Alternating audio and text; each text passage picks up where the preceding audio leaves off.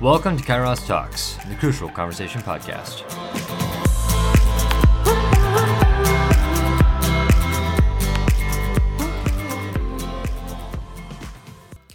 Hey guys, welcome to the show. This is Chad, your host, and we're going to be talking and starting a series called Being Set Apart. Now, if you're listening to this, then that means that you are interested in personal growth. That means that you are interested in having crucial conversations that can lead to growth.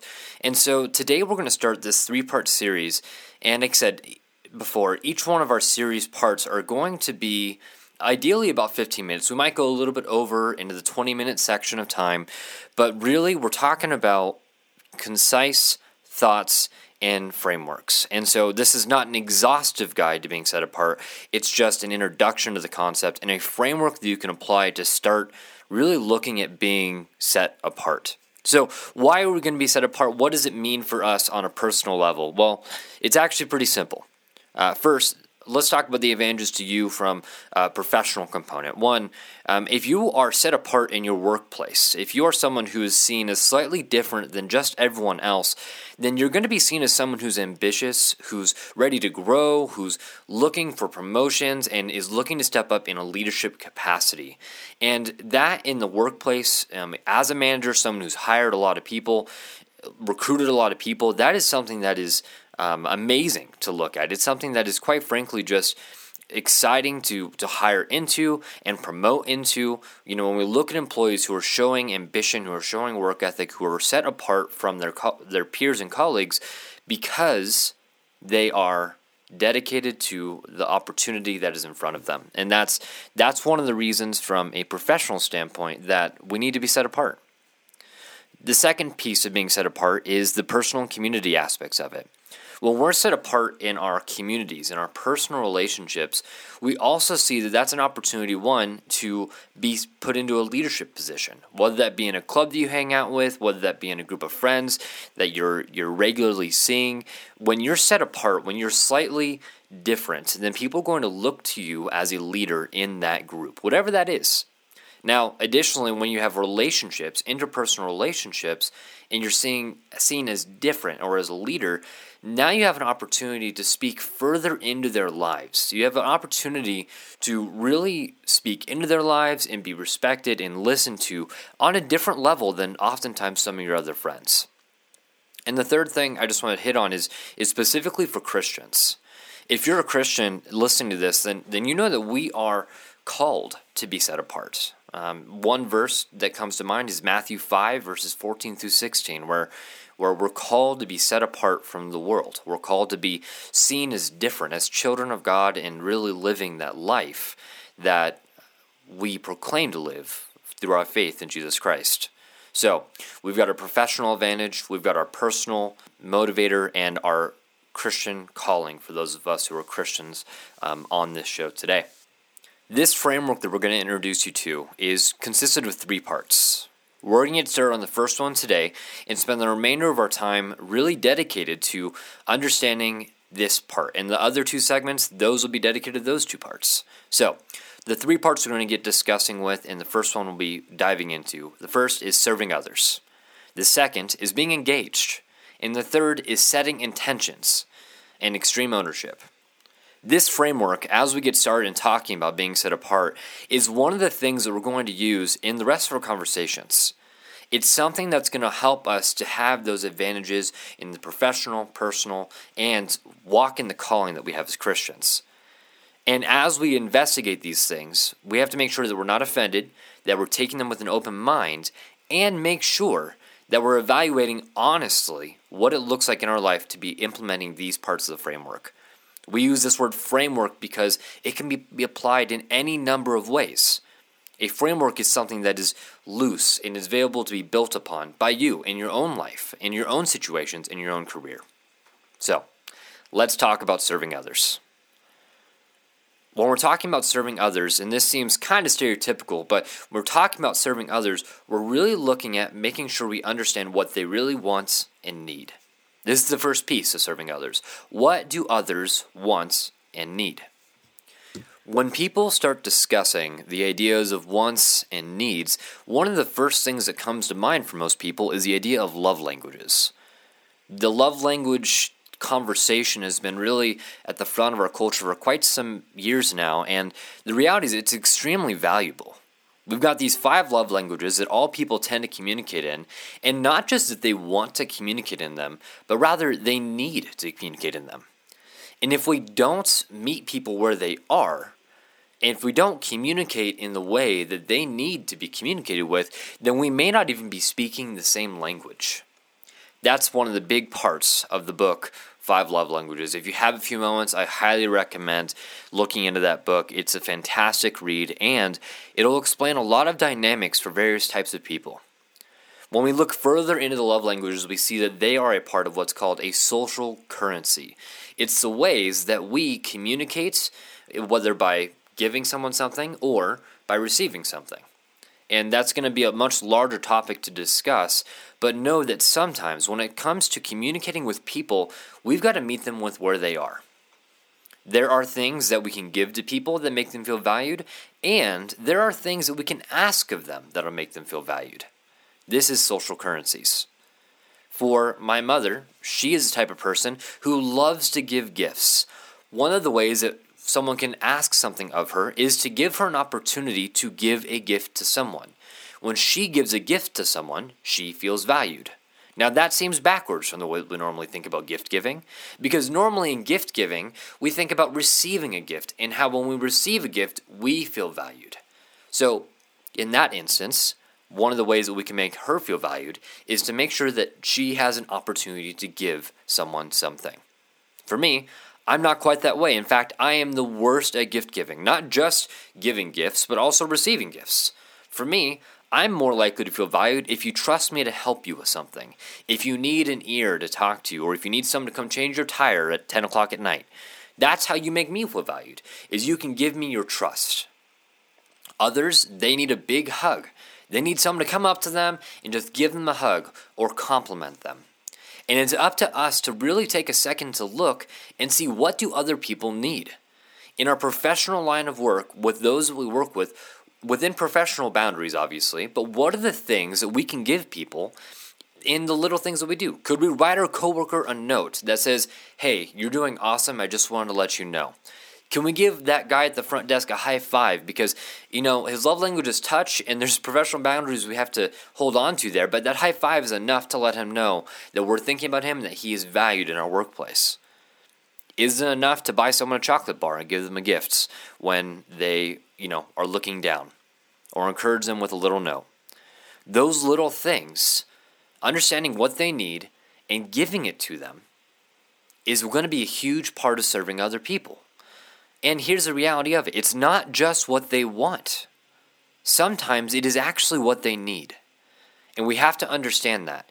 Some things are wants, yes.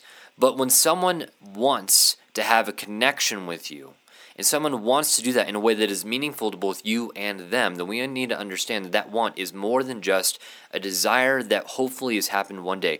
It is the point at which meaningful relationships happen by coming to their level. And that's not up or down, that is just side to side. We're adjusting to their love languages. So the question we have to ask is, what is it that the people that we interact with on a work level, a personal level, and also on a faith level need? Do they need that word of encouragement or that hug? Or do they need that compliment? Or is that little $5 Starbucks gift card going to make them feel super special? Take a look at yourself first and figure out what it is that you most associate with being valued. Then we can look outside and start looking at how other people feel valued. And I encourage you to ask this question because it will change so much of the way that you interact with other people. Ask them, what do you need to feel valued? You'd be surprised how many times someone just wants to grab coffee with you and also have an opportunity to share what's happening in their life.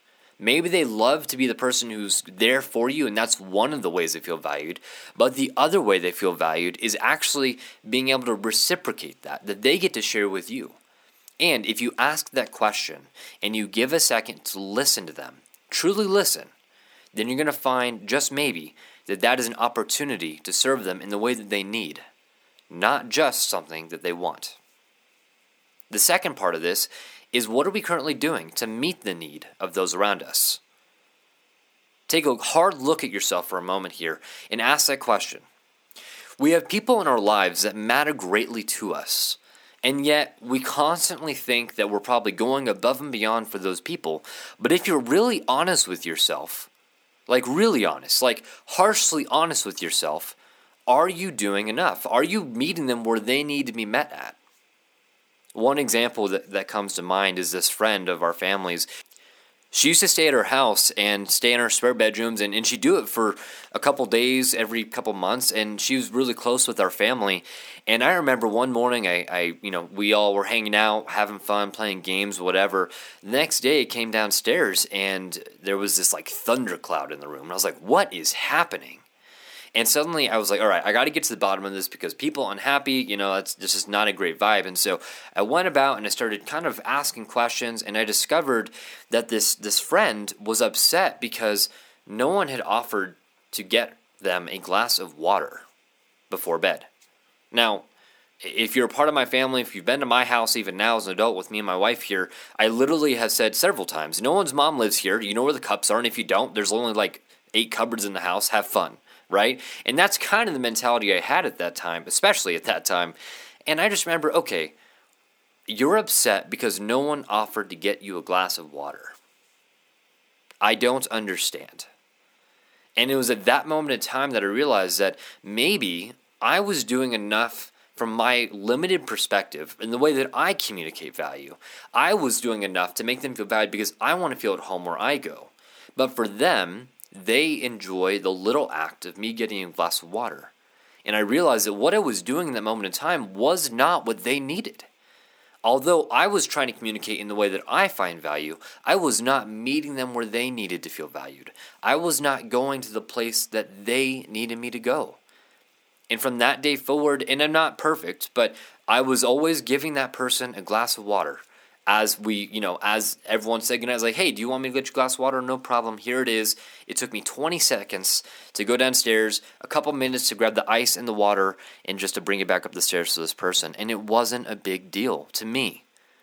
But to them, it meant everything. It meant that I valued them. And so I realized I was not doing enough to meet those needs. I was not doing enough to meet them where they felt valued. So what are you doing currently to meet those needs? And I'm not saying that what you're not doing is enough, but what I'm saying is we need to evaluate what we're currently doing. And the third piece is that you need to know it's okay to do more. It really is. It's okay to give a little bit more to people. Now, there are limitations we have to put. There's a healthy boundary that we need to set because we don't want to just give and give and give and give and give forever, unlimited, for people to not reciprocate, and that's a whole nother conversation here. But we can give more. Doing a little bit more, getting a glass of water for someone before bed, opening the door for your significant other or a friend or a lady at the grocery store is nothing that's going to hurt or kill you. And in fact, it might be the thing that someone needs to feel valued. So, the challenge today, and we'll come more closest to the end in just a few minutes here, but one, we need to look for more opportunities to serve in little ways. Serve in little ways. What are the notes that we can leave, the high fives we can give, the hugs that we can give, the encouraging text messages that we can give? What are those little tiny things that take 30 seconds to 2 minutes that will literally make someone's day? Another facet of this dynamic is having an emphasis of ownership, what we call extreme ownership. In your workplace, I don't know what positions you're in, but an example comes to mind when I used to work for this dental practice, and my boss, he's an amazing guy, really cool guy, and I remember we were just talking about this ownership mentality, and it came out specifically as a result of me going around collecting all the trash bins and taking them out. No one had asked me to do this, and I wasn't a janitor, I was a marketing director. But I said, look, this is our business, and I wasn't an owner of the business, I was an employee. But I took ownership of the office and how it looked and how it was presented and the way it smelled and all those different things. And I took out this trash and no one needed to ask me because I was taking ownership of my actions and of our team. And if everyone took a lot more ownership, then a little more would need to be done to help us perform at a high level. So in your instances, with your family and your friends, your church, your workplace, the places in the community that you go to, where are the places that you can take a little bit more ownership? Can you take ownership for the way that room looks? Can you take ownership for the way that house or that building or that room presents itself to everyone who comes in and visits it? If we take more ownership of everything as if it was our own, then you'll see that the instances in which we can serve others increase, and the value that we provide in any circumstance is also increased. It doesn't hurt to give a little more. The results that we'll see of this as we do more of serving others, first is confidence. When you walk into a room and you own that situation and you own what it looks like to serve other people, and you are coming forward and helping other people with the things that matter most to them, when you give that person that cup of water, you take out that trash at work, and you're doing it for other people, you're going to have a confidence about you. You're going to feel confident in walking around because you know that you've done all that you can. The second thing that will come, and maybe not today, maybe not for a couple months from now, honestly, but you will get recognition. Whether it be in your professional workplace or in the colleagues you hang out with at home or church, in your community, those people will start to recognize you. And it won't be necessarily in the way of, oh my goodness, I can't believe you're just doing all this extra stuff. But maybe it'll just be a smile, a head nod, a thank you, a little bit more trust that people give you, a little bit more responsibility that you're entrusted with. Those things speak to being set apart. Those things that come from serving other people are going to give you recognition in how people respond to you serving them. And the last thing, and as you serve people, you're going to find more understanding of your purpose.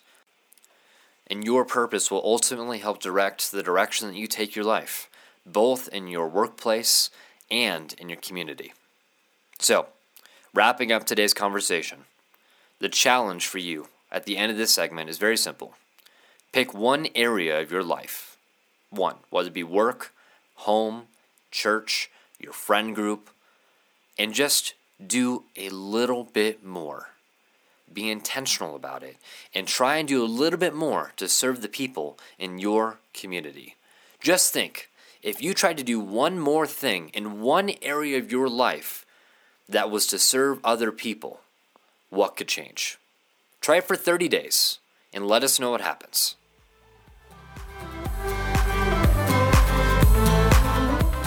Thank you for joining us on Kairos Talks. We hope that this crucial conversation was impactful for you. We hope you join us next time. Don't forget to subscribe and join in on the conversation in the Kairos Talks Facebook group. Thank you and have a great day.